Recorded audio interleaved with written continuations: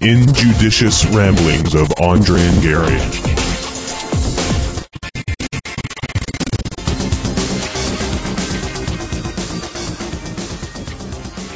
I got sunburned yesterday. I went to the air show yesterday. I got half of my side, half of my face is sunburned, the other half isn't. How delightfully redneck of you. Well, it's exactly like NASCAR, you know. Because really what you're looking for is something bad to happen, right? But it's, I don't know if it's more expensive. Hey, off! I don't know if it's more expensive than NASCAR. I mean, it's free to get in. But was the crowd? It was very crowded. Had the elections been decided by the air show crowd? Would a Republican or a Democrat be? Republican, definitely Republican. There was Dude, are we on air right now? Yeah, we are. There was a guy with Pick Jesus shirt and had a guitar pick, shaped like a guitar pick, and there was some dude with a proselytize or something like that, and had a big cross for the T, and another asked me about Jesus. There's a whole bunch of Jesus stuff there. And of course, whenever they showed an Air Force or Navy pilot or Marine, the cheer must have been resounding. Not so much, no? but after it, each time they would say something, a recruiting message. Oh, okay. Here, hold on this. What are you fixing the mic here? Yeah. Okay, folks. So, and we were missing that. I was going to say hi. This is the Injudicious Ramblings Hello. podcast. You all sort of overheard Gary and I just shooting the breeze about his weekend. Indeed. All right. We just want to say Occupy Wall Street. Yep. We don't have any Occupy Wall Street stuff for you today, though. No. Well, I suppose we could talk about Detroit, gassing and beating the people and hitting the one guy in the head with Oakland? a gas. That's Oakland. Oakland. What did I say? Detroit? Yeah. Oakland. Detroit also did. I think were pretty brutal, and as well as a couple other places. Seattle just went in. Austin, Texas just went in and started arresting. Yeah. But although I am shocked that Texas didn't start getting rowdy before this. I'm surprised. Now, I don't watch television, so nothing came up about that. But you would think that because it was in our capital, Austin, and we have a certain governor running for president, that someone would say something going, hey, what about this free speech issue? Is there a limit to how much free speech a person can have? Well, let me stop you before you even get there. I want to say, you said I don't watch television, right, which is why you didn't see anything. And to me, you saying that and saying nothing is about equal. Because you can watch any television and you would see nothing about all of this stuff going on. But I do get a lot of news feeds from the interwebs. Heavily censored. Which tend to have more stuff. Wait, but you have local interweb stuff? No. Yeah, but Austin is no longer just local. It's national because of our governor running for president. Who cares about free speech? And you can ask Herman Cain about him sexually harassing. Folks, it is Halloween. And Gary apparently is like the curmudgeonly old man in the neighborhood, because I've been sitting here now for like a full hour. And this is the first person who's knocked at his door. And I just want to make a point that he didn't give them any candy, but he gave them some good advice. I gave them a Bible. It's a Jesus ween in my household. He gave them the same Bible that I was resting my beer on. So you're going to hear a little clanking from now. I read about Jesus ween. Yes. Isn't this awesome? So I've been stealing Gideon Bibles. Sorry, not stealing. Taking them because they are for the people. They are for the people. I'm trying to bankrupt them by stealing them so that they have to go back and replace them. Well, I just thought they were like the towels in the hotels, and you're supposed to take a towel when you take a Bible. I thought it was a courtesy. But is that your insidious attempt to topple Christianity, Gary? Well, just the Gideons, yeah. I'm sure that the Gideons do well. Although they go to to high schools. They try and get into high schools to proselytize and give out Bibles as well. So I'm sure the Catholics are right behind them. They are. Well, Catholics have their own school. You don't have the Gideon school, but you do have Catholic schools. Especially the Gideons are young boys. I am sure the Catholics are right behind them. Yeah. That's a pretty sordid way to start off. What were we talking about first, Gary? We came in here and we were talking about... we had a lighthearted discussion about abortion. Lighthearted? Right? As us eggheads do. It's a little bit of... Just, wistful talking. You might talk about NFL football on a Monday night, but we talk about abortion. Yeah. Right? And it is Monday night, isn't it? So I wonder if the football players are dressed up as something else. You see, I'd like to see them out on the field all dressed up in hockey gear. That would be cool. Ice skates et al. Yeah, well, they could do without the ice skates because that would ruin the field. It'd be very difficult to run down the field in ice skates. I'd love to see that. It would be charming. It'd be a charming spectacle. Or maybe those ones that you see on late night television. The little springy, runny things. I don't even know what they're called. Pogo sticks. No. Huh? No. Not pogo sticks. They're actually boots. Shape-ups.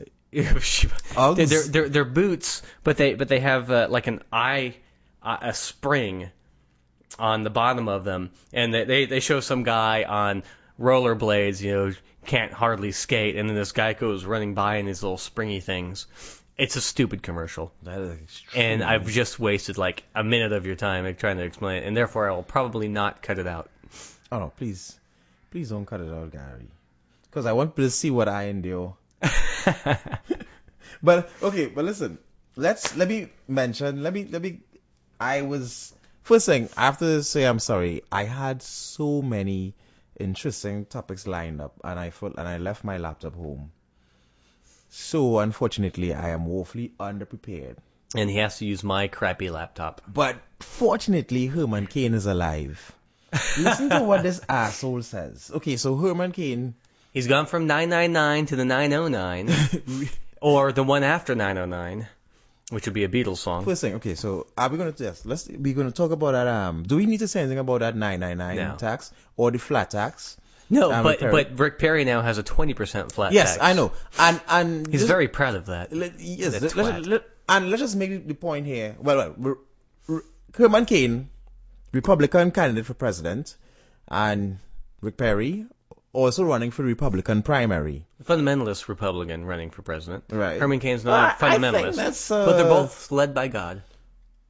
Both led by God, led around. Strangely enough. A different God. Yeah. Well, I think it's the same one. I think Herman Cain's God and well, it's weird. I mean, if there were three people saying that they were led by God, we can understand that because of the Trinity. One of them has Jesus, one of them has the Father, one of them has the Holy Ghost. But there's four of them.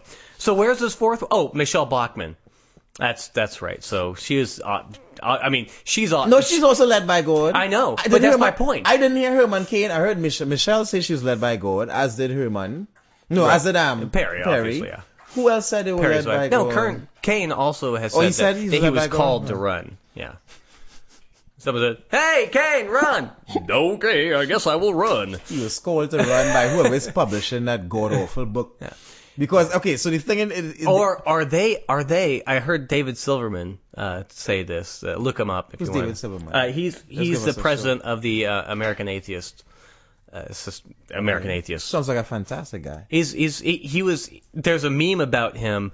Are you familiar with the... who's that loudmouth on Fox? Sarah Silverman? No, the loudmouth on Fox. Greta Van Susteren? No, he's a guy. Bill O'Reilly. When Bill O'Reilly says, tide goes in, tide goes out, you can't explain that. And there's a guy in a mug and a goatee, and he has this look of, tide goes in, tide goes out. That's him. Anyway, so... I heard that, okay, I saw that clip. By the way, every two sentences you utter... I actually want to get in and talk about that topic for like 20 minutes. And we keep sliding further and further away from the topic. But the tide goes in, tide goes out. Why has nobody told Bill Riley? Like, why didn't he has been told. No, but did the guy tell him it's called the Moon. Yes. Did he tell him at that point in time? No, he did not. He said, well, which god? Thor? Is it Thor? Oh, okay. Is it Odin? So he mocked him. A different tack. He took a different tack.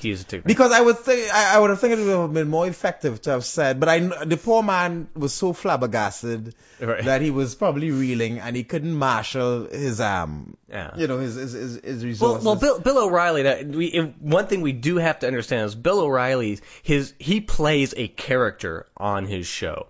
That is not actually who he is. He plays the far right Republican. Now he believes a lot of that. He's like Colbert, only he actually believes the shit he's spewing. Right, I get you. So he's like Colbert, but Bill O'Reilly's motivation is that he works on Fox and it is good for his brand. Yes. And Colbert's motivation, of course, is extreme satire. Right. But yes, good for yes. I would think Bill O'Reilly. I don't think believes every ridiculous thing he says. No, he probably, because if you listen to the people who talk with him on the show, like David Silverman or Penn Jillette or who else has been even on? Jon Stewart. Even Jon Stewart, yeah. They have good rapport outside of that arena. They say he's an intelligent guy. He has a really good conversation. But once that Mike goes on, Mike and he just turns on this wall. We can go to the bigger topic of the whole the whole media conglomerate and that news is rating. Yeah. News isn't informative anymore, so it's ratings, and everybody's program has to have a certain, what do you call them, Q ratings or whatever? Yeah. But they have to have a certain rating. Well, I was thinking about this just the other day. It's something similar. On Jon Stewart's program, just about two or 3 days ago, when he was talking about the Republican war on science, and they interviewed the Republican mouthpiece who just didn't get that it was that, or she did get it and she played her part very, very scarily well. Michelle Malkin? No, it wasn't Michelle Malkin. I don't know who it was, but they were talking about Occupy Wall Street, and Jon Stewart said, surely. All of the news agencies said something about Occupy Wall Street and whatever was going on at the time. And he showed clips from MSNBC, CNN, Fox News, the whole thing. And they all were basically clips about the new McDonald's McRib being out. Yeah, I did see that. I think I saw part of that. That is paid advertisement. Yeah. And as that they're talking about as part of the news. And I am disgusted. Would you suspect it's also paid advertisement? There's no. How is something that occurs every year news? I mean, if they're going to talk about that, they need to talk about the UPS guys wearing shorts in the spring, which they have their own commercial apparently. But news, but this recurring thing. This isn't news. Why are they wasting any time with advertising when there's already paid advertisements in between actual news?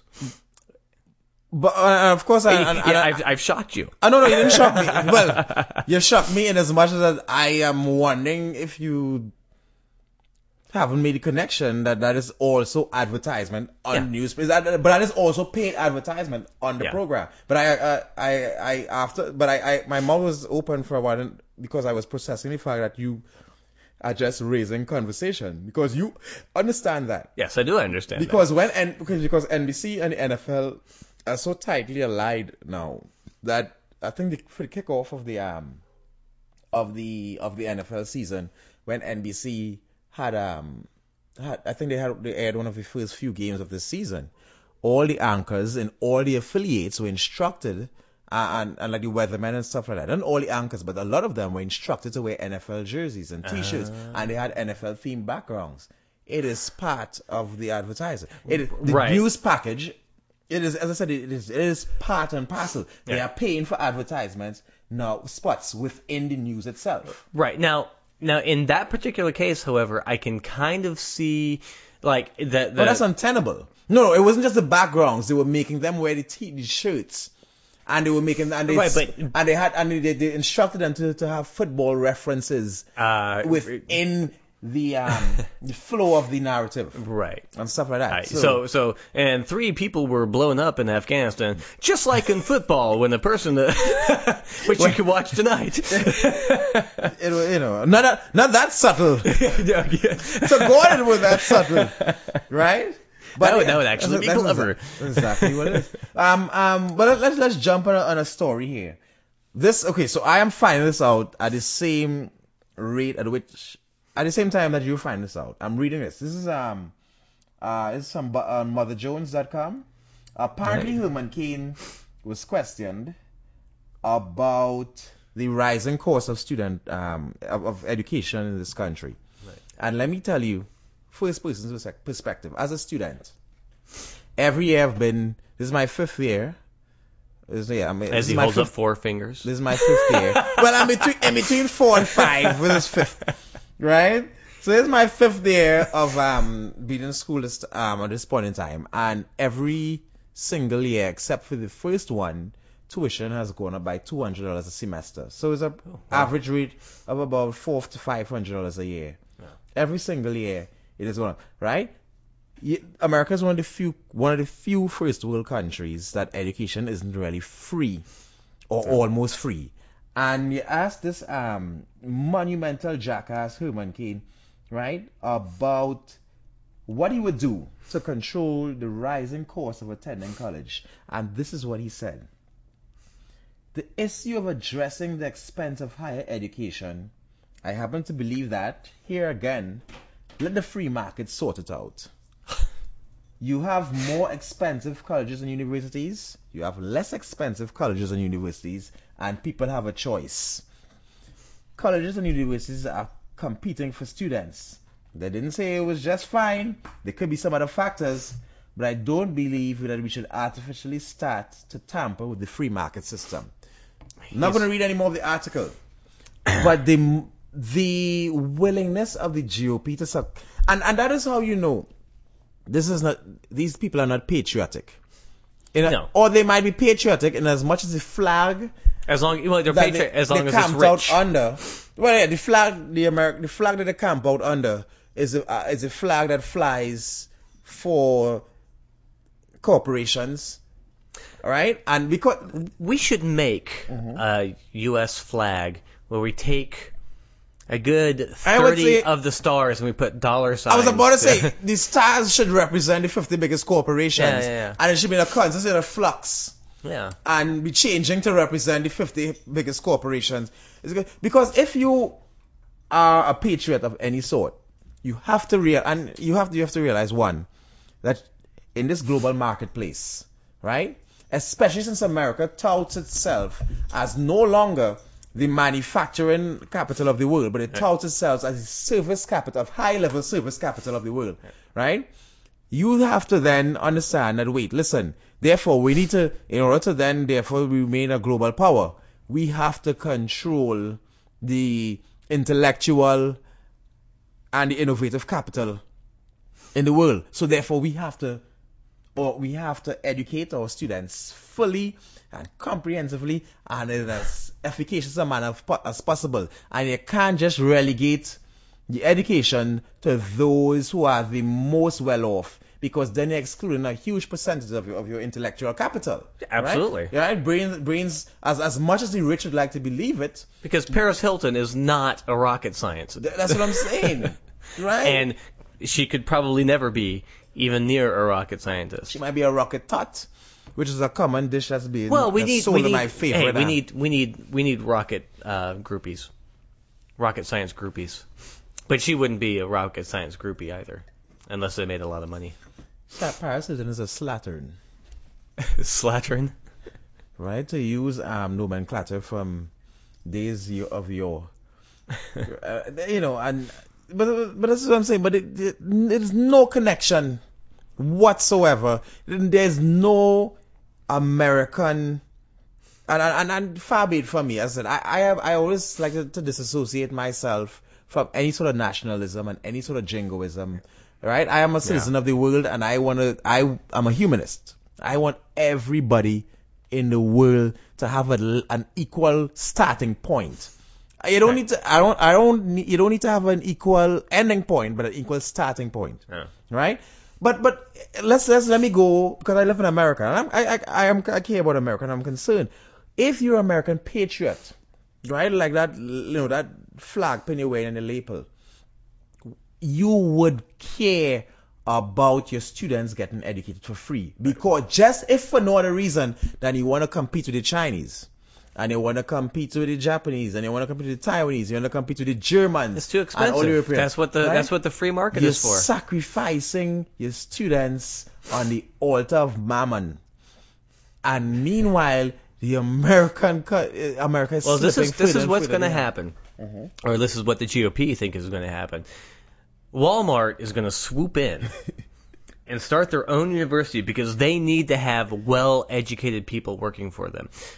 They will pay for people to go into engineering, because you have to have engineers to lower the costs of electricity every year. So you're going to have to start going green. Sure. So they are going to start sending their best and brightest to engineering schools, right? Sure. And they're going to pay for their education. Because you can't stock a good shelf unless you're a civil engineer. That's right. And you need to know mechanical engineering to know how about the load bearing and the stress bearing of a particular shelf. Because think of how many people are harmed by shelves suddenly collapsing. So many people, especially when I push the shelves down. So many people are harmed. Sorry, when you keep on sneaking bowling balls in there and putting them on the top shelf. So many people, Gary. So many. But if we were all engineers at Walmart educated, right? But not even Walmart. I mean, then you have like the actual engineering companies. I got my last job because I was working on my master's with General Dynamics. Well, it was Antion, and they basically realized that I just going to get my master's. I had some sort of intelligence, and so they got me overseas to make shitloads of money, and they said, oh yeah, you don't have to finish your degree. And left you high and dry. Left you. Did you finish? No, I didn't finish my master's. I'm working on my master's next year. Beginning next year. Well, I hope you're working on your PhD next year. That's what I'm aiming for. Yeah. I'm aiming for you to finish your PhD. I think I'd like to do that. It'll happen. I have a little faith in that. But that's it. But anyway, to continue the discussion. Go ahead. To continue the discussion with so let's move on. Shocking like a patriotism. Right. Herman, talking about the market regulating education, right? We already have this paradigm in place. So it's not a paradigm it's not something we have to project and speculate on. We have the for-profit universities, right, which have been shown to be vastly rapacious. They've been shown to be doing predatory advertising, where they sell students lies to enroll them. They have been shown like the military. Anyway, continue. They've been shown, and they've also been shown and they're mostly unaccredited. It is. I was reading this article where they were saying, nurses. Nursing is one of the most. I would say, let me not use the superlative, but let me say one of the more. It's a large growth industry and necessary industry. Meaning that most nurses are fat. I agree with you there, 100%.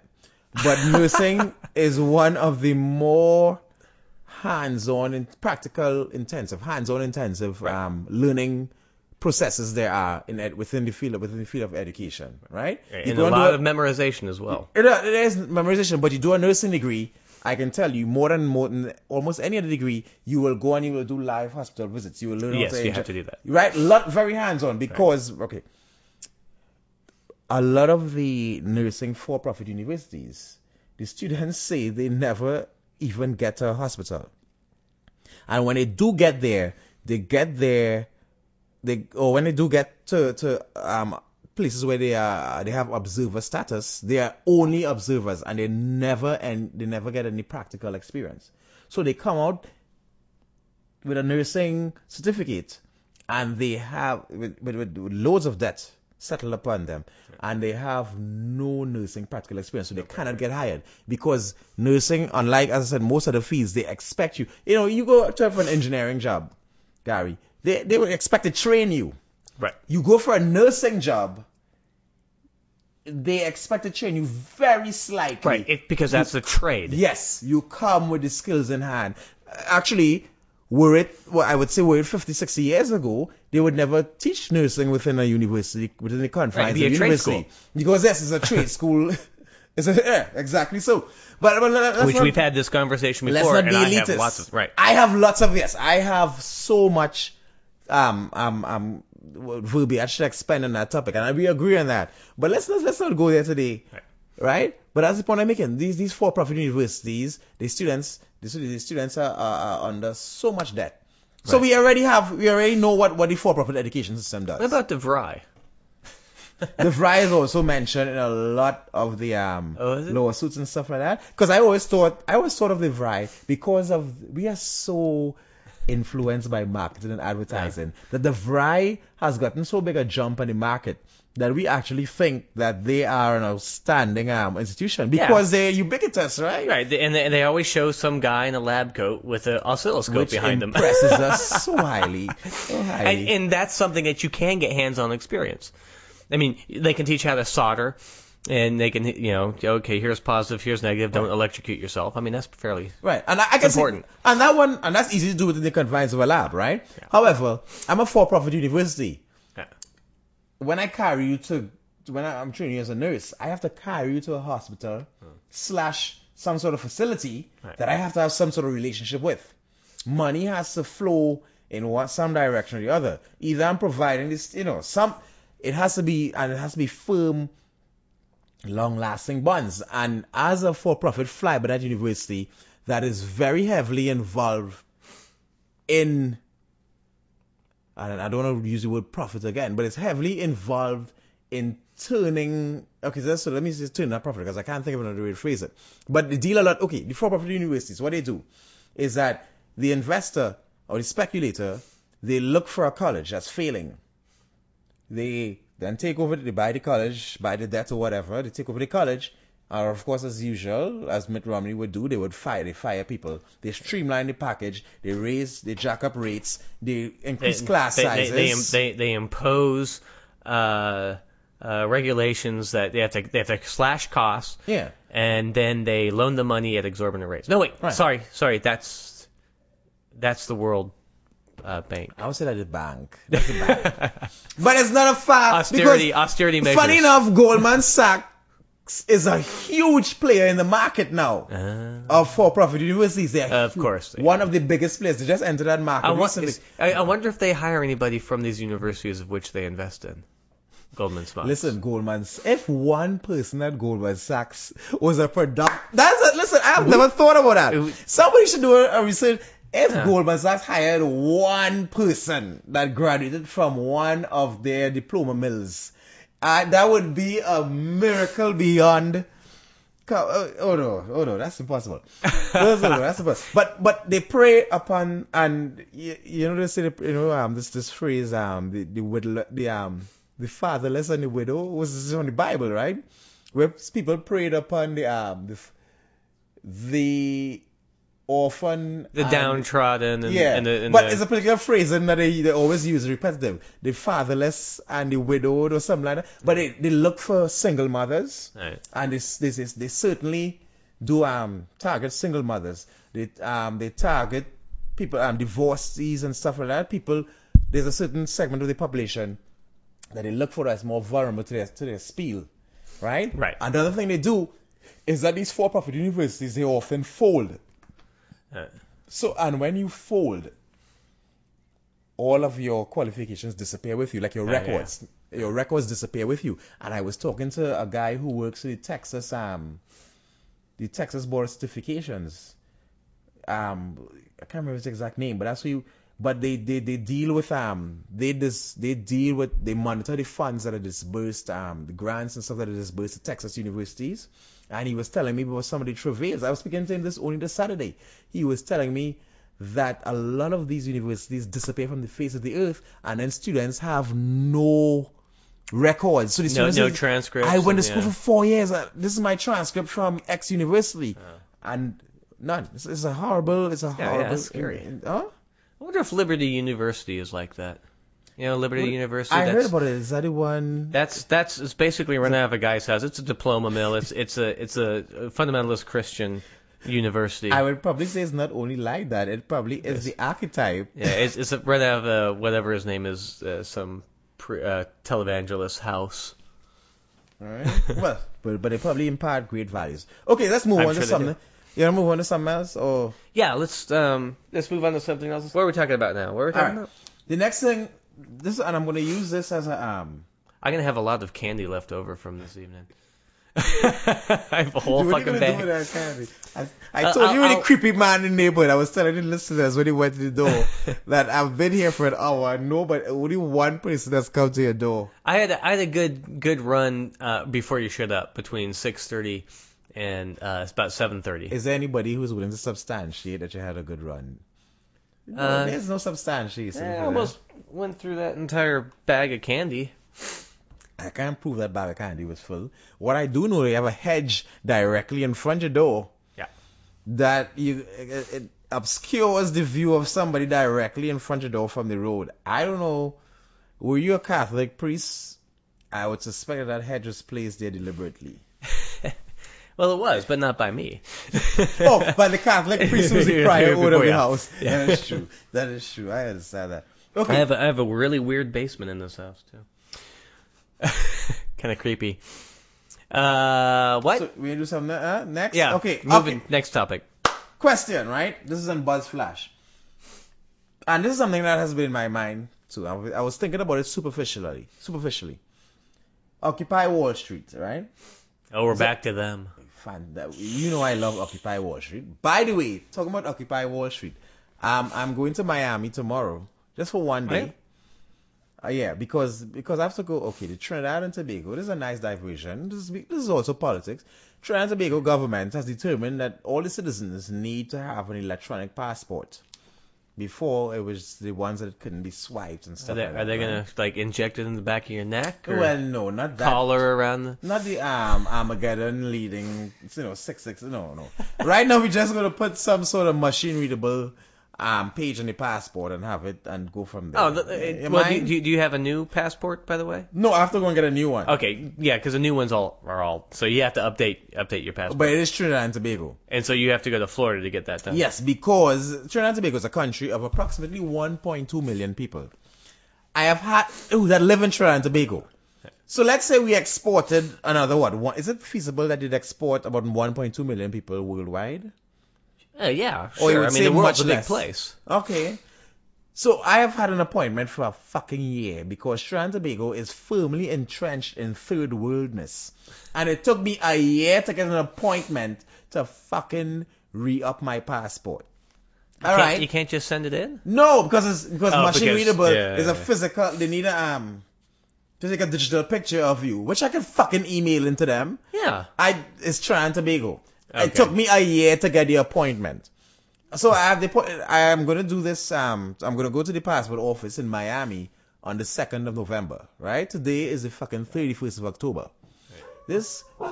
Somebody calls me. Okay, so there's someone at the door, and either it's a trick-or-treater or it's a marauder come to kill us while we're doing the passport. Don't know. The dog is very, very... Listen, we're actually going to give you all advice and no candy. Don't listen to him. I just got a polite laugh from the kids at the door there. Gary, they look like they were 16 and 17 years old respectively. Isn't there a cutoff age in trick-or-treating? No, I'm waiting for the whores to show up. Prozzies. Would you like a Tootsie Roll? No, please no. I'm going to do that. I'm not going to sing that song either.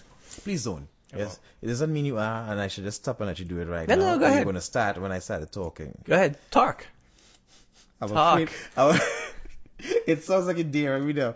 Where did I stop at this whole shit though? I was talking about... Yeah, so... today's it. So my interview's on the 2nd. I'm flying out tomorrow on the 1st. The Trinidad and Tobago consulate calls me today and says, okay, as a backdrop to the story, everybody from Texas has to go to Miami to get their passport renewed because there are 3 places. It's New York, DC, and Miami. So all Texans have to go to Miami, right? Because it's like in the same parallel or something. Something, right? But they were purporting that they might come to Texas, so we wouldn't have to go all the way to Miami, right? So they might come to Texas just to take care of the Texans. Right. But that didn't pan out. I called the office 3 times. They said, no, we're not coming to Texas. I bought my ticket, of because they're scared because Texas has Perry. But Perry, why would you? Although the Texas governor, what's his name? Scott ain't no treat. Lieutenant governor. Is he? Why does he have some sort of military? I don't know. But he has no power. Scott ain't no treat. He actually has more power than the governor. Yeah. Because Scott is the one who instituted the peeing for the welfare recipients. The welfare recipients had to pee, and then they tested the pee to see if they had drugs. Incidentally, the pee testing was done at Scott's hospital. Yes, we had talked about. Yes, so which he made a handsome profit. Right, and what I love about that is it's supposed to be less government. But it was only found actually on Friday to be unconstitutional, I think. Oh, right on. So he did make some money for a short while, which I think was all he cared about, though. Right. But yeah. So yeah, make a point. Texas ain't much better than Florida ain't much. Texas ain't much worse than Florida. Right. Except they might hang less people. But yeah. So they want to come to Texas to take care of the Texas people. I called. No, they weren't coming. Do you know some cocksucker from the Trinidad consulate called me today? They said, Mr. Myers, you don't need to come on Tuesday again. On the 2nd. Because we're coming to Texas on November the 10th, which is like about exactly 10 days from now. I was like, listen, do you realize that you have to purchase a plane ticket like at least 3 weeks before to get a reasonable price? Do you think I was going to buy my ticket tomorrow to come tomorrow? Well, you are telling me this 2 days before my appointment. Ridiculous. And that's why we're a third world country. It's typical. Actually, that's not just Trinidad. That is just bureaucracy. They had no idea. Whoever was supposed to do it had no idea, and they got lost in the emails. I mean, they were probably the entire time that they were having all these discussions amongst themselves of where they were going. Every single one of them was playing solitaire. And so none of them knew what was going on. And finally someone released a memo. They're like, oh shit, we need to do that. All these people who are actually scheduled to come. And the thing is, I couldn't even be angry at the person because I was like, I know this probably is part of it is your fault, but it's not really all your fault. Anyway, but I'm a student, and it's $500 for the car rental and for the ticket. Yeah. That's a lot of money for me right now, as a student. Yeah, it's ridiculous. However, long story short, I'm going to go to see Occupy Miami, which is going to be awesome. So sweet. That's the only reason that I'm not distraught that I'm wasting $500. I'm going to go and see Occupy Miami. I'm going to spend a couple hours with them at the night, and I'll probably go back the next morning. Take some water. And hang out with them. Take them some water. Well, Walmart water, which they, of course, will. Listen, just because it's funny. In Judicious Ramblings, we did carry out some Walmart water. And they did recognize it as Walmart water. Yeah. That is a fact. They did recognize it as Walmart. And they made the point that they will not be spending their money at Walmart. They did. They were a bit shirty. Yeah. And they were not. Well, I wonder if the dollar store has, like one of those places has water. That's true. But, fuck them. I love Occupy Wall Street, but fuck you, you'll take whatever water I bring. They weren't ungrateful, they were very grateful. Yeah. They were. But by the way, and we have to go back this weekend, right? Right. We have to go back this weekend to Occupy Wall Street. Yeah, we'll have to do it like Saturday, because Sunday I'm booked up. Okay. For once. Boast about, things you have going on. I have nothing going on. But Occupy Wall Street, okay, so, back to the serious topic now. This writer is saying that Occupy Wall Street will only reach critical mass when it attracts the minorities of Brooklyn from across the river. Mm. And this ties into the bigger point I wanted to make, though. But before we go into the bigger point, the smaller point, why aren't there Because remember I was asking this question of you personally, Gary. Why aren't there more black people out there? And this is before I had thought through the matter properly. Because they're actually working? You had a venture, I guess? No, but what? No, that's... Okay, so let me shoot that down. I know you're being funny, but one, black people certainly are working at a much lower rate than any other. Because they don't want to hang out with the white hippies either? Because of their drum circles. Seriously, okay, that is part of it. This is seriously. That was a point of it. My cousin originally she was born in Trinidad, but her mother was American, and my cousin eventually immigrated to America, right? So she's an American. She grew up here most of her life. She just finished her PhD from a prestigious university. She's a doctorate. Very intelligent person. Well, most intelligent person. I actually do love her, right? Which I don't most of my cousins. But I was asking her about, I'm actually going to stay with her when I go to Miami. I was asking her about Occupy Wall Street. And I wasn't asking her to form any sort of conversation. I was just asking her because I wanted to know if she knew where Occupy Miami was. Right. And before I can get there, she was like, well, I looked into them, but I think it's just a bunch of spoiled rich kids. No, just a bunch of spoiled kids. A bunch of spoiled kids. I have to paraphrase. Just a bunch of spoiled kids who need something better to do. That's a rough paraphrase. Who have nothing better to do. Yeah. Right. And I was so disappointed to hear that from her. And I didn't argue it with her. But that is I think that's the overarching feeling from the black people. And do you know why? And this is going to tie into my point. Black people are not really sympathetic to what a lot of white people are now experiencing. Right. Because black people have always been an underclass. Right. In America. In lots of places in the world, but I'm talking about America. This is not racism, right? And this is way beyond racism. Because slavery, and I'm going to explain this topic as we get into it. Slavery is not really about racism. It's about economics. And let me start from the big point, and then we'll work our way back down to this, right?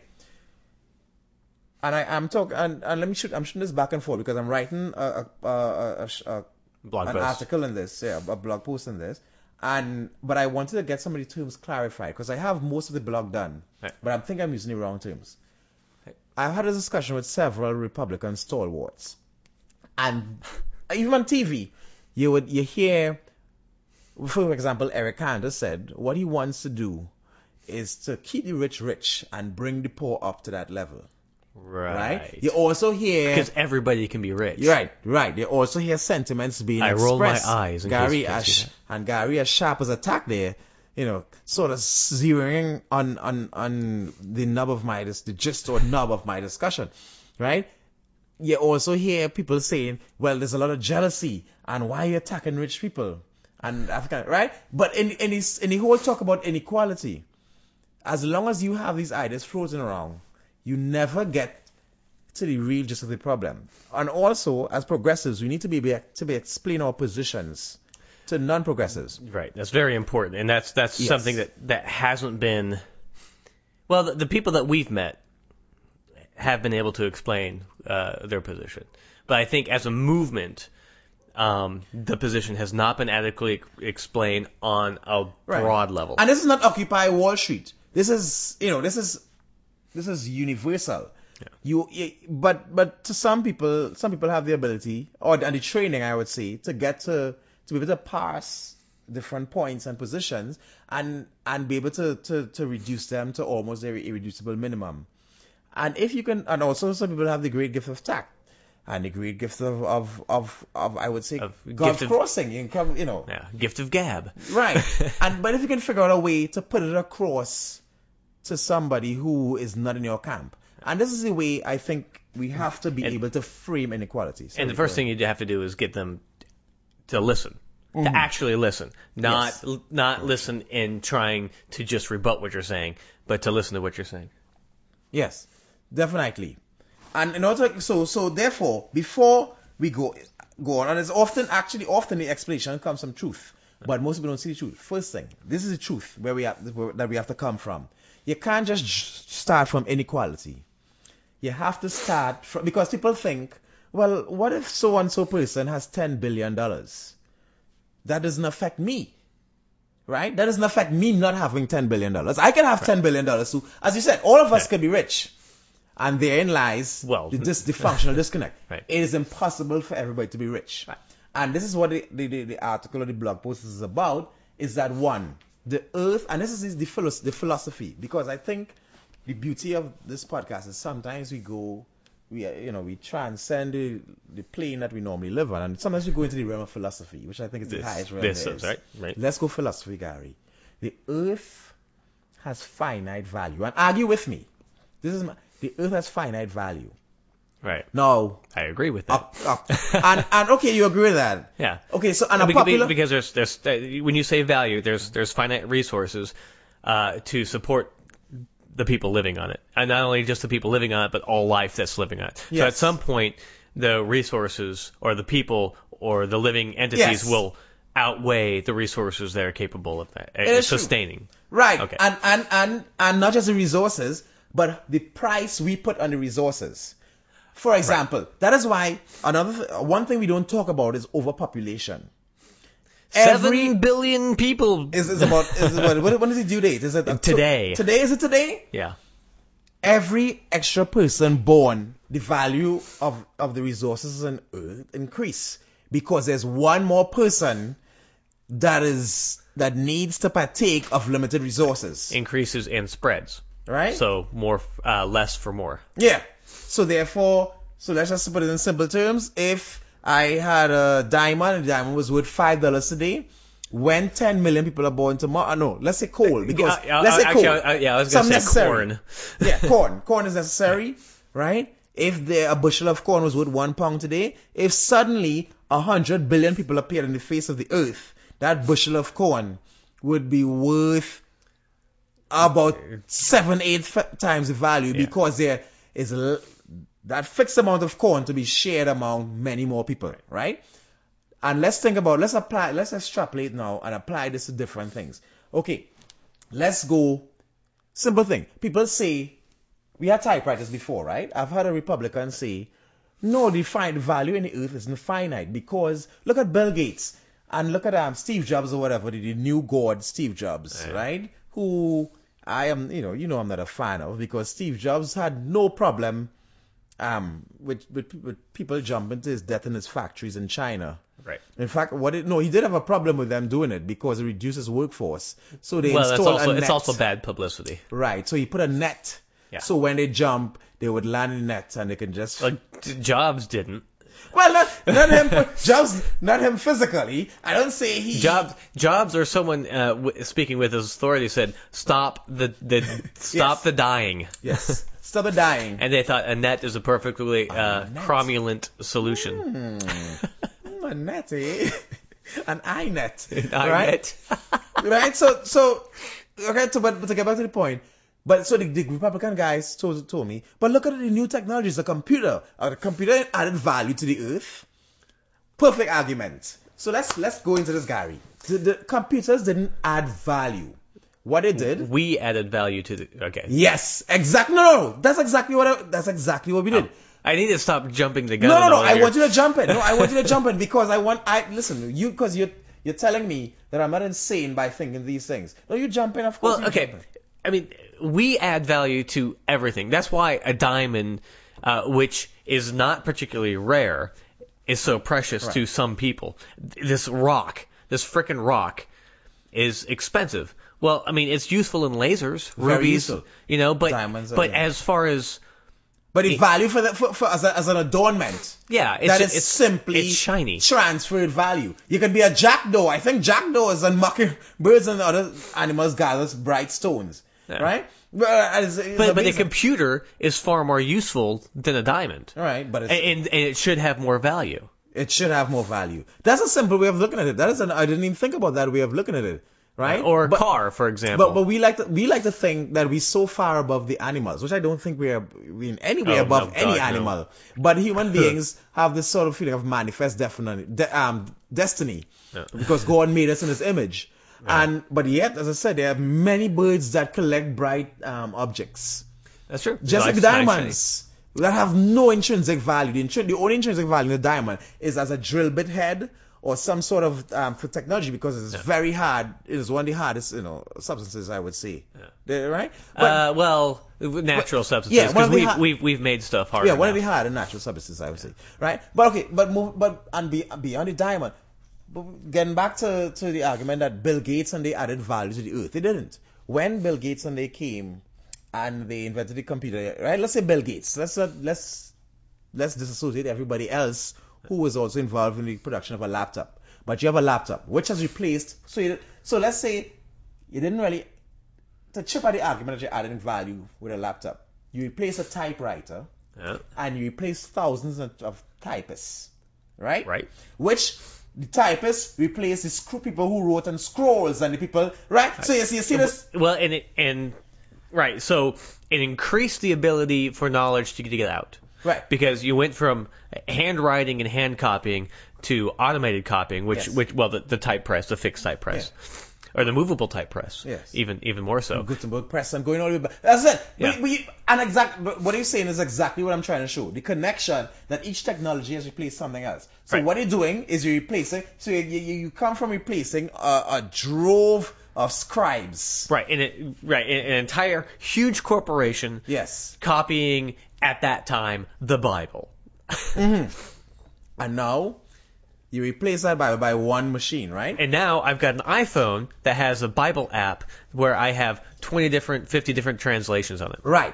So therefore, so let's look at the value. So before, you had the value. Oh wait, we weren't talking Apple. We were talking PC. Right. No, whatever you're talking. I'm just kidding. No, let's go Apple or PC. Okay. But let's look the value in Same human thing. lives. So there's a lot of value in those human lives and human capital, and you have to feed the humans and the resources they consume or whatever, right? Right. However, let's come to the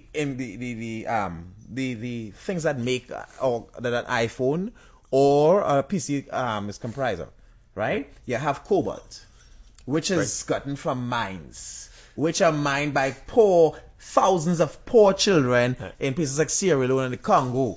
And because of these mines, you have people who enslave kids and they send them into mines. And then there's the capital on the environment. Right? Because you have because suddenly cobalt, that area can't grow anything. Cobalt is also extremely carcinogenic, right? And then you have the externalized cost of any business which the public bears is when those businesses release their mercury and whatever stuff into the environment. In the rivers, we bear the cost of it. And when I say we, I mean the government. Right. And globally, because it travels on the wind and it travels in our waters. And then you have higher rates of cancer and higher rates of asthma and higher rates of, thousands and thousands of other diseases spin off. Only over there. Not here. Oh, over not here. There. No, not the people who, when they turn on their taps in America, in Philadelphia, they have flame coming out because of fracking. Oh, that's not in America. Oh, well, certainly not here. Oh, no. Uh-huh. We'll get to fracking at a different No, but time. all of that is part because fracking. Right. Yeah, but all of it's part of it. It's not separate. Right? Because fracking is part of the drive. It's a drive, right? It's a drive for fuel. Yes, for fuel. But what I'm saying, but the point I'm making is, you thought you replaced all those thousands of scribes, but you replaced them by the thousands of people who produce the stuff that makes up a computer. Right. Right? The value gets transferred. It gets transferred in terms of health. And it's been devalued. And it gets transferred, and it gets in terms of health outcomes for the entire planet. So the cost has just gone somewhere else. The cost is in health premiums. The cost is in the lives of the children who are in those mines. The cost is in the rivers. The cost is in the cancer suffering. The cost is in different places. The point of the matter, you might not be, or I might not be directly affected, or I think I'm directly affected by that value transfer. Right? But the value has been transferred somewhere else. The value is finite. Right. So to get it, so having established, and listen, when we post the article, the reason why I'm taking so long to post this article, because I'm trying to connect, there are so many different ways that I can show that value is transferred, right? And I want to put like about 15, 20 examples. But the second point I want to make is that in order for somebody to rich, therefore, somebody has to be poor. Right. So, now let's go back to the original statement that everybody can be rich. specifically, everybody in America can be rich, which is what that statement means. Okay. Mm-hmm. And because of what you just said, I think it's slightly possible that that's the case. Well, that's impossible, though. No, because I've already taught and categorized that already. I'm coming to that too, but I like that you're going there because they're giving me something like a knockdown. Right, okay, I'll build up the straw man then. Straw by straw. Yeah, it's more of a Lego guy, but so if you can push these resources elsewhere, and I already know the I know the flaw. Just come with it. If you can push all of that resources elsewhere, then the people, even the mealy guy who's looking at the picture of the hamburger and taking your order because he doesn't know math. Mm-hmm. If you could teach him how to do math, he could rise up through the McDonald's. He could. And if he worked hard enough, right. If he could actually work hard enough and work enough hours at McDonald's, he can become the owner of McDonald's. Right. Yeah. But the thing is, and the way it used to be is, they would rise to the ranks, and then the young high school kid or junior high kid would come in and they would rise. And so you had this constantly revolving thing, and eventually the guy at the top would die, next person moves up. And so you have this nice little Donkey Kong, Donkey Kong Jr. thing with the as Rick Perry elevators. Would call it a pyramid scheme. Some sort of a pyramid scheme, as Rick Perry would call it. What was the exact word he used? A pyramid scheme. He didn't say pyramid. Oh, no, he said, Ponzi scheme, yeah. Yeah, but that's not really a Ponzi scheme. I mean, he was talking about Social Security. Yes, but I'm gonna say, Rick Perry thinks that anything that needs is a generational transfer of wealth or something like that is a Ponzi scheme, because that's is any generational contract, I would guess, is a Ponzi scheme to Rick Perry. Right, which doesn't make sense because he's he didn't start out rich, so he's one of the few people, I think. He got rich in office. Which meant he was fucking stealing money. If not direct. But the Kennedys started out rich, and Kennedys got their money from Bushes. Running. The Kennedys got their money from running bootleg alcohol during the Prohibition. I'm not lying. Go and check it up. The Bushes got their money. The Bushes started in oil before World War I and II, but they really got a huge bump in their money because they were Nazi collaborators. Okay. Prescott Bush. But my point is that they are generational. So the wealth is passing from the grandfather to the father to the son, and now to the grandchildren. Yeah. And that's how they keep their money. It's very much, and they call the Kennedys the royal family of the United States, which we should not have royalty. We should not have right by birth. We should not have any of that as any part of our society. But as the more entrenched that wealth becomes. Right. That's exactly what we're going to. And you already have Perry saying, and I think it was in his book, which I still haven't read, and I feel sorry about that, but I've read people tearing it apart, that we should not be voting for direct representatives, that they should be only the people who are in power should be able to tell. Oh my God, did he say that? Yeah, or something very. But the super committee, exactly. That's what he wants. He wants the people who are in power to vote other people in power. And we already have a bit of that already, because the Republican Republican candidates for any level of government above the I wouldn't say grassroots, but I mean the community level. And I don't know how it works in the Democratic Party, but I think it does work like that too. They start electing each other, and it starts going up the rank. Right, and this is how it starts, and this is how it'll never happen.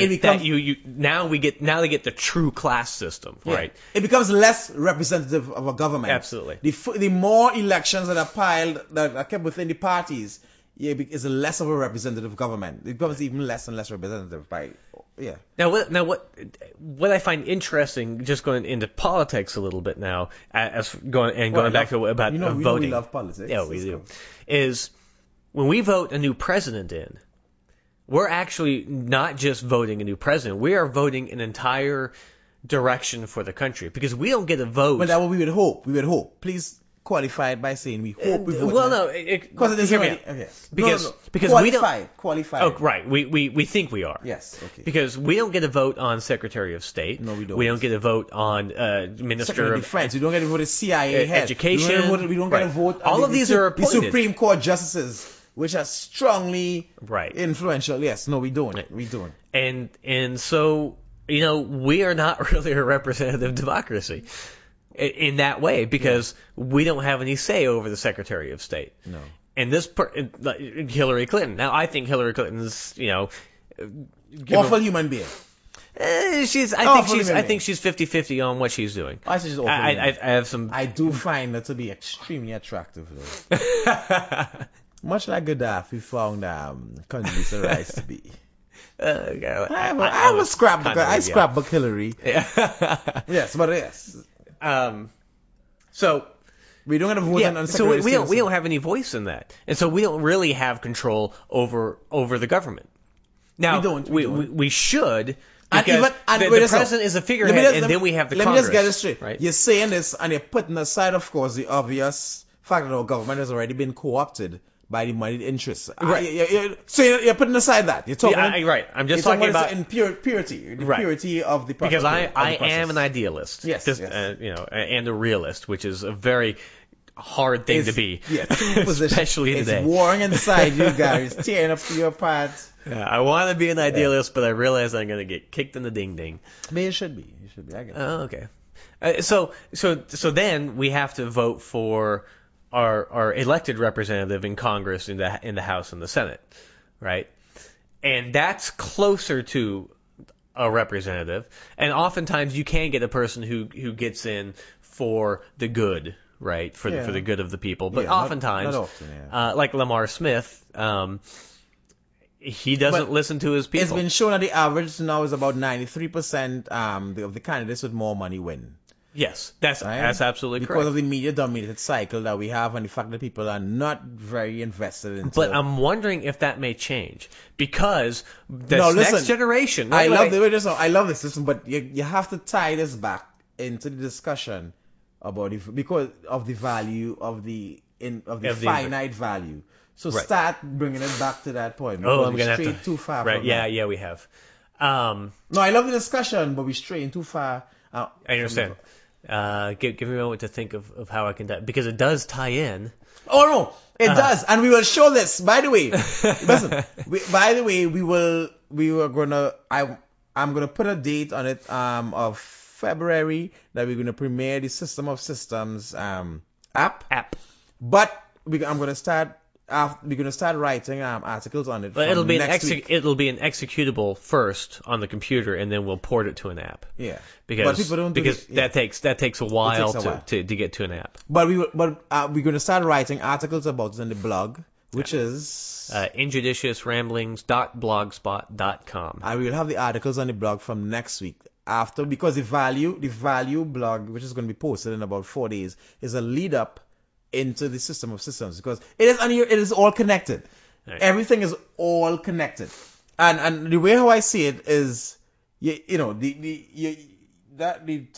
direction that you're pursuing there, it comes back to the finite value system in that it is all connected to the income disparity, the co-option of our governing processes by whatever elites and by the governing processes themselves only serves to widen the income disparity. And it comes back to the point I'm making. The income, not just income. I'm not talking about not just earned income or whatever, but the disparity between the haves and the have-nots. And what people don't understand, the finite value system. Because there's a finite amount of value. When somebody is very rich, someone has to be very poor. Right. When you have a lot of people who are moderately rich, then you have the moderate poor. Right. And if everybody's equal, then everybody's equal. Now, of course, as I said, this program we're not espousing idealistic socialism or whatever, or communism, I quite support. In fact, I think anybody who takes dogmatic positions on anything is an ass. Right? Yeah, I want a beautiful mixture of capitalism and socialism and whatever. And all the isms. Put all them together. Put some Nazism in there. I don't care, whatever. But you have to make the point that if somebody is very rich, somebody is very poor. Now, Gary was making the point earlier on that technically we're saying, because when America was enjoying this wealth of prosperity in the 50s and 60s that apparently we all want to go back to, right? That everybody was rich in America. But Were they? No, you didn't say that, but I'm saying when we want to go back to the point where everybody was doing well, and a lot of the commentators and a lot of the very progressive liberal blogs are talking about the great 60s and the 50s and the 60s, but it's true. A lot of America experienced a lot of wealth, a lot of growth. It was fantastic. Parts of America did, yes. Yes, parts, and that's the point we come back to, because there's always been a permanent underclass.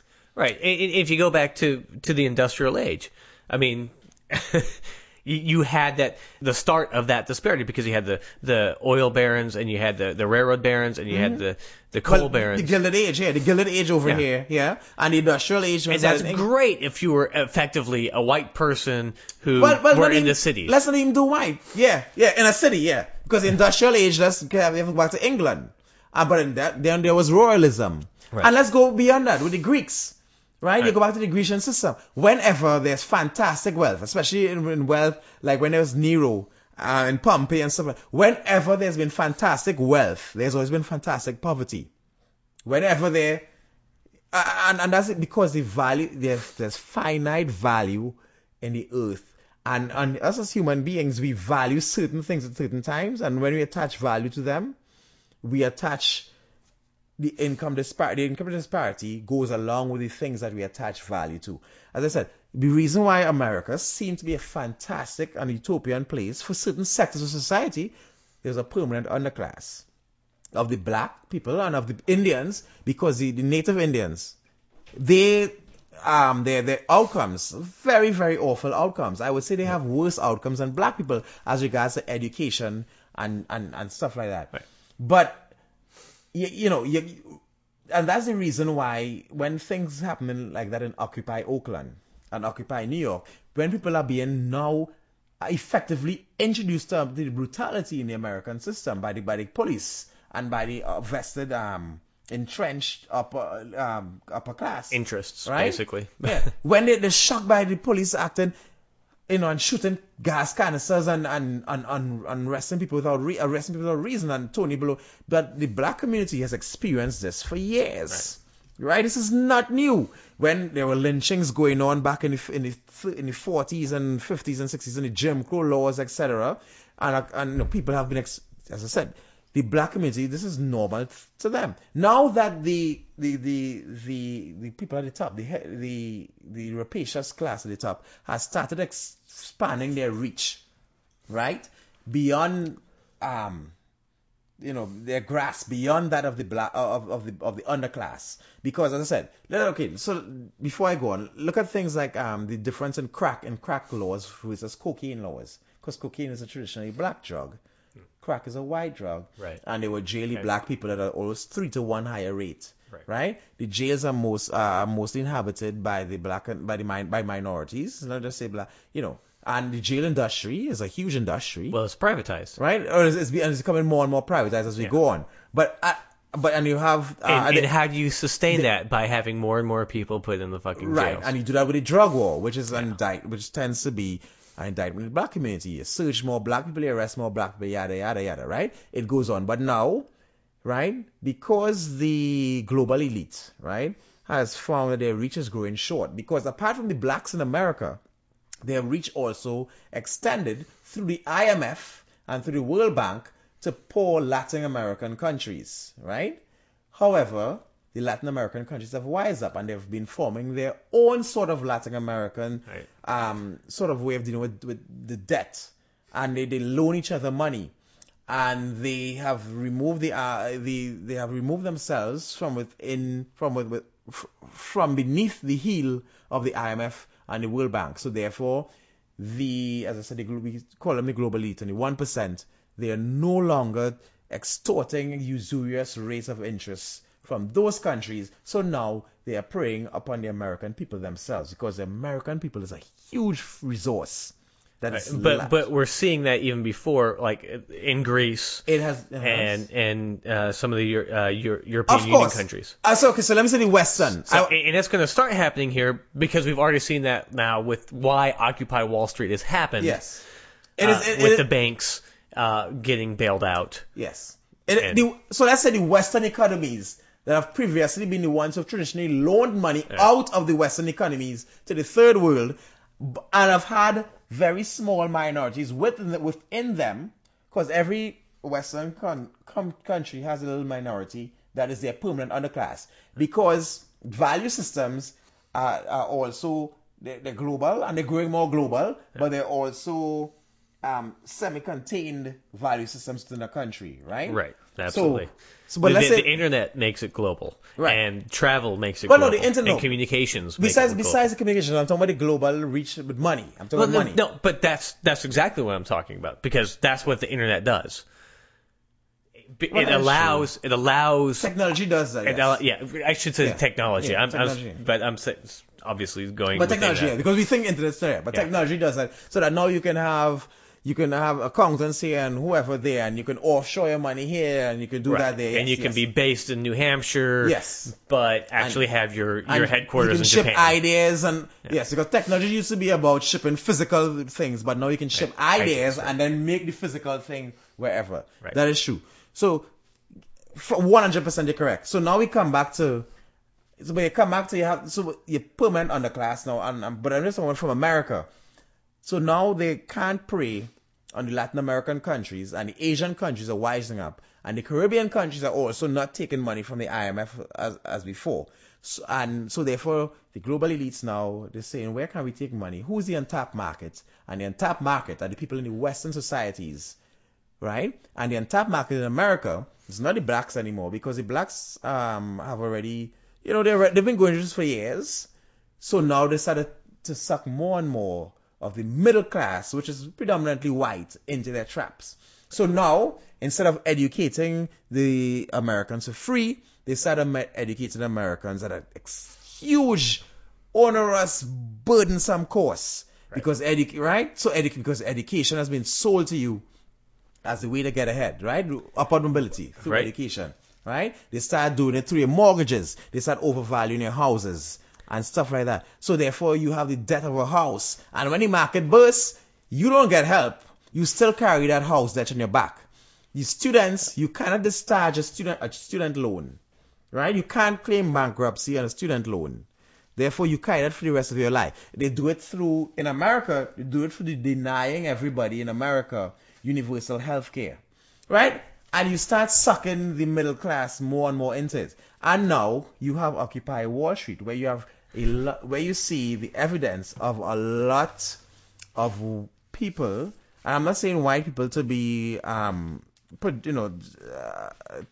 I'm saying people who formerly, like in the 50s and 60s, were part of that highly employed group now are being, and the highly employed low debt group. They're now highly unemployed and high debt group. And this is why the black people are not coming out to support the Occupy movement in the droves that they think they would. Because you would think all underclass would rush out and join them. But the reason why they're not, it is not hatred, it is not anything like that, but it's because the black people, and that's why I brought my cousin into it, is that the thing is, the feeling that I'm getting is that, but we've been going through this for years. Right. And that's welcome to our world. Right, but they're not even saying welcome like that. They say they don't even understand like why you all pissed that you have 10% unemployment or 9% unemployment. We have 18%.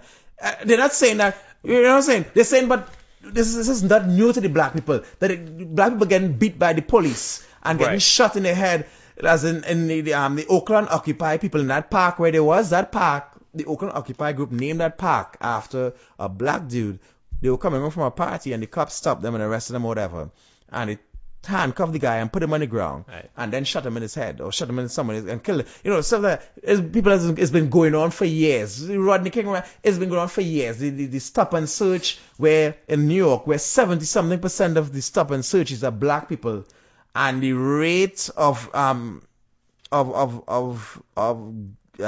guilt or of them being found with anything on them that is illegal is in the low single percentages, right? But stuff like that. So that's what's going on now. The black people are so accustomed to that life of being downtrodden and subservient. That's why they haven't come out, right? So that's the point I'm making.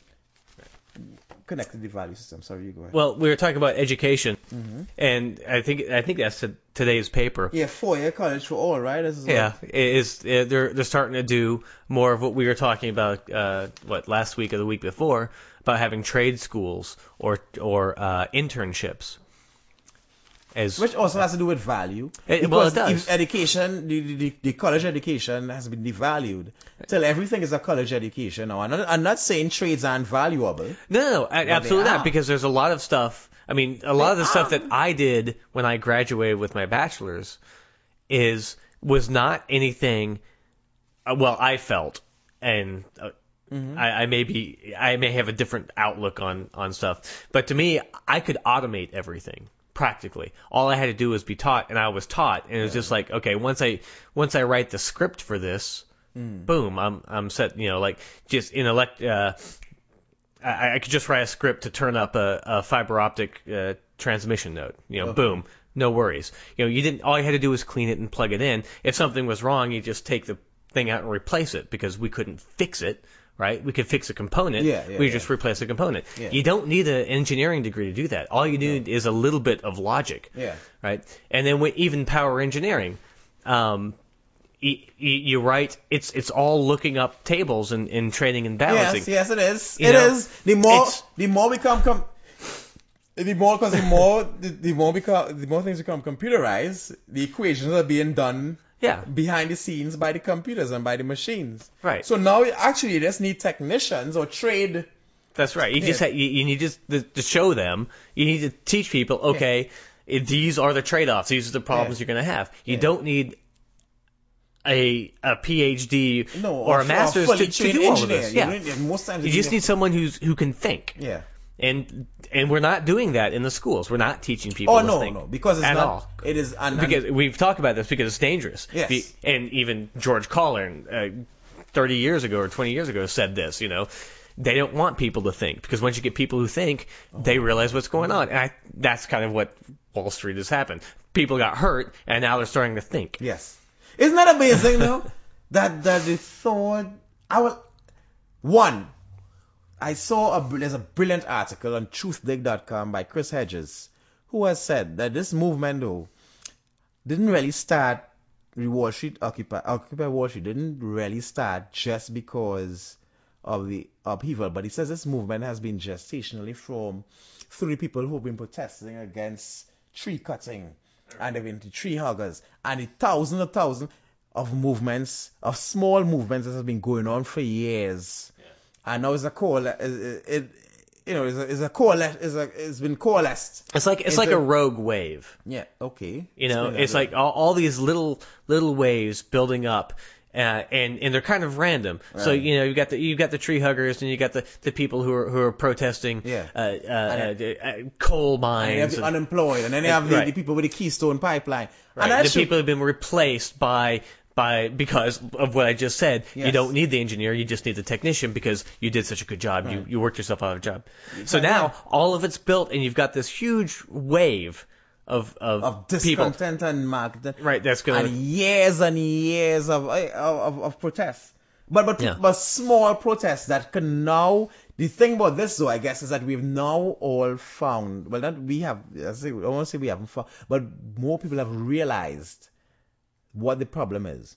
Instead of you protesting, and this is one thing I have to say, I've done a lot of work in this field before, and at a point in time, well, when I came across to the US to go to school, I kind of gave up on the protest movement. Right. One, because I didn't want to get arrested as a non-national, and secondly because I was fed up because I've been doing it for a long time now.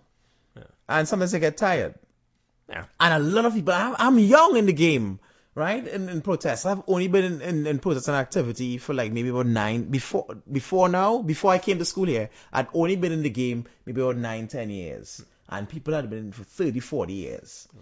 Right? And I did save the whales, and I would do plant in the forest, and I worked on all sorts of stuff. I did so much different stuff. But the thing about it, though, is all the stuff that I did, Gary, all the stuff that anybody did, all the stuff about the war, the anti-war movement, and it all can tie back to the money interest. And that's the beauty about Occupy Wall Street. When they come back to now about the 4-year college for all, maybe not, because this is something that you really into, as an issue. The reason why the college experience is devalued and shoved down our throats because it's a money-making thing. Trade schools, I don't think, unless they find a way to make money. But trade schools, trade schools, they can make money. But you can't make a lot of money off it because it's too practical and it serves too good a purpose. You know what I'm saying? No, don't think about it in the reality of them making money. But think about it. A trade school. If you have a really good trade school and you come to my trade school and you try to fix a car, right? It is too practical of a thing and it serves too good a purpose to be sold as snake oil. No, okay, I see what you're saying. Right, and you can't place it out of the reach of the people who need the job. Yes, because so it has to maintain some sort of balance between cost and need. Between the cost of the degree and the need for the degree, the cost of the training and the need for the training, because rich people aren't going to do that. Right. So you can't have you can have like the Harvard of mechanics of car repair, right? Because it's the best, but it won't be $80,000 because no one is going to be able to afford that. Right. The people who are willing to do that and really love it aren't going to pay $80,000. Yeah. Nobody's Whereas people see lawyers and investment bankers and are like, oh well, I'll just go to Harvard. And they generally come from wealthy families anyway. Right. Exactly so. And then to go even further, when they start selling the snake oil, the snake oil, when they start saying now, forget Harvard, which is an excellent institution, and MIT and the other, but when they start selling the for-profit versions of trade, what is the for-profit version of a trade school? When the trade school is worth nothing.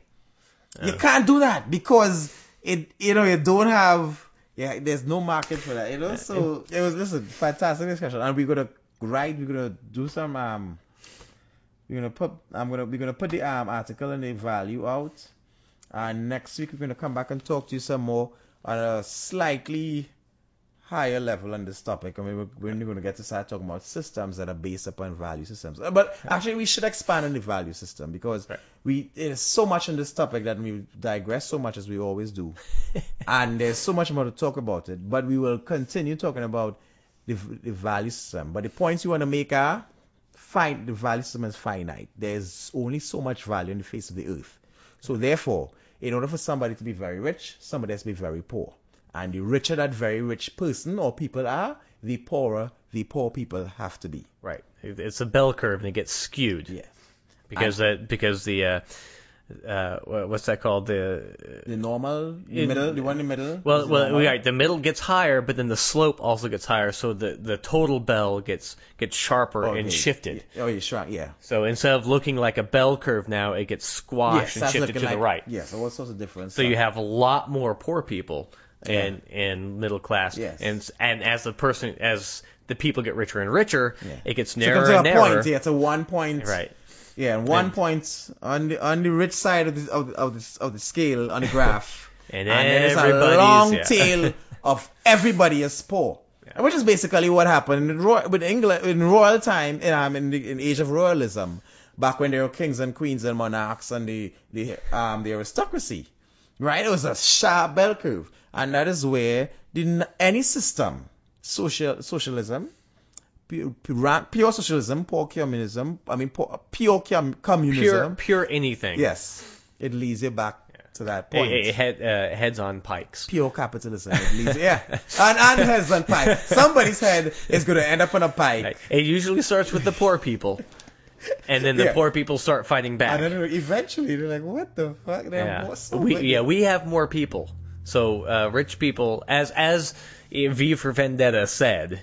Which, if you've ever seen that movie, I've seen it. It's like, the ruling people should be afraid of the people that they rule. But do you know what though? The only thing I have to say, in this age of advanced technological weapons where you can wipe out so many people at one time, it's going to be interesting to see how this revolution happens.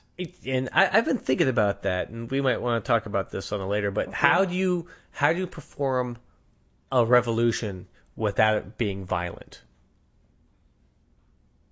Yeah. Okay. Without where. So we leave this question open. That's an interesting one. Yeah, and that's what I've been thinking about for a while. So because even though they like to espouse the non-violent protest thing, it has absolutely. never really happened. That's the thing. History as a guide has shown us that there hasn't really ever been a purely non-violent revolution. Right. I do not know what the Indian Gandhi revolution was like. Well, at the ends, did it ever become violent? But that's not even finished, right? I mean, that's still not done because India is still considered part of China. No, India? No, Tibet. No way. Gandhi? What the hell are you talking about? I'm going to cut this part out because India stands. No, India is its own democracy. I would say actually the largest democracy on the face of the earth. Right. Okay, but Gandhi specifically. Right, during that time, though, because Gandhi was trying to overthrow the English. She was protesting against the English. But there's something else about that. There's something else. But about Gandhi and no, I'm sorry, I'm thinking about the Dalai Lama. Okay, yeah. I'm sorry. Yes. I'm That's sorry. a whole I'm sorry. I can understand it. Understand it. Yeah, but I don't know. Was the Indian revolution strictly peaceful? I don't know. But then there was the global sweep. I don't know. It drew attention. It drew attention to the problems and the non-violent portion of it, because even in the United States, the civil rights movement was not. Oh no! I mean, you had Martin Luther King, but then you had Malcolm X, and we needed that. Yeah. You know, that movement needed. And I think India was the same way. I don't think it was a non-bloody. That's revolution. what I'm saying. I don't think there's ever been a purely non-violent one because people do not relinquish. No, the people. No, of course not. The power elite, this is common saying, but we will look into it. You know what? We will go and we do some slight, not too onerous research, and we will check it. Right. And we will see. We will track a lot of revolutions and see how they came about. Yeah, absolutely. But it's fantastic. So have we'll see a you next good week. If you enjoy Injudicious Ramblings, leave a review at iTunes or send us an email at injudiciousramblings@gmail.com or at injudiciousramblings.blogspot.com. The theme was written and recorded by Oscar Lawrence.